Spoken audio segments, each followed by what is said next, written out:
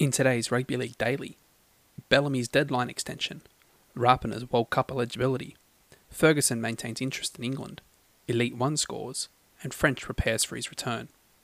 Good morning, it's Thursday the 31st of March and I'm Elliot Richardson. To Melbourne, and Storm head coach Craig Bellamy has had his deadline extended regarding his coaching future. Bellamy is signed until 2026, but under the deal he can move into an administration role. His deadline was supposed to end today, but Storm CEO Matt Tripp has said that has been extended. Canberra's Jordan Rapana has declared he wants to represent New Zealand at this year's World Cup. The 11-time representative stated he wanted to represent the 2008 champions, despite also being eligible for the Cook Islands, who he played 3 games for between 2013 and 2015. In England, and Leigh Centurions head coach Adrian Lamb has stated his club remains interested in the possible recruitment of Blake Ferguson. Lamb worked with Ferguson at the Roosters and Kangaroos and says while Leigh hasn't yet spoken to the Wingers camp, they remain interested in possibly recruiting him as they battle for promotion to Super League.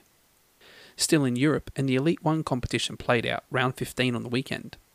Carcassonne ran over Villeneuve 50-18, Toulouse Elite beat Saint Estevan 13 Catalan 34-28, Limoux beat Lusignan 24-14, and Avignon racked up a 52-12 win over Saint-Gaudens. The results see Carcassonne continue to hold its 1-point advantage over Limoux. Lusignan is in third, while Avignon, Catalan and Albi round out the top 6 finals places.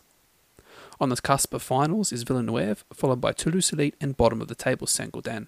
Back to England, former Eels flyer Bevan French is preparing to make his Super League return this week when his Wigan face Hull FC on Thursday night. French has not played since May 2021 due to a hamstring injury, but has scored 26 tries and 34 appearances so far for the Warriors in his career. And that's today's news. For more Rugby League content, head to rugbyleaguemonthly.com or visit the Extended Bench on YouTube.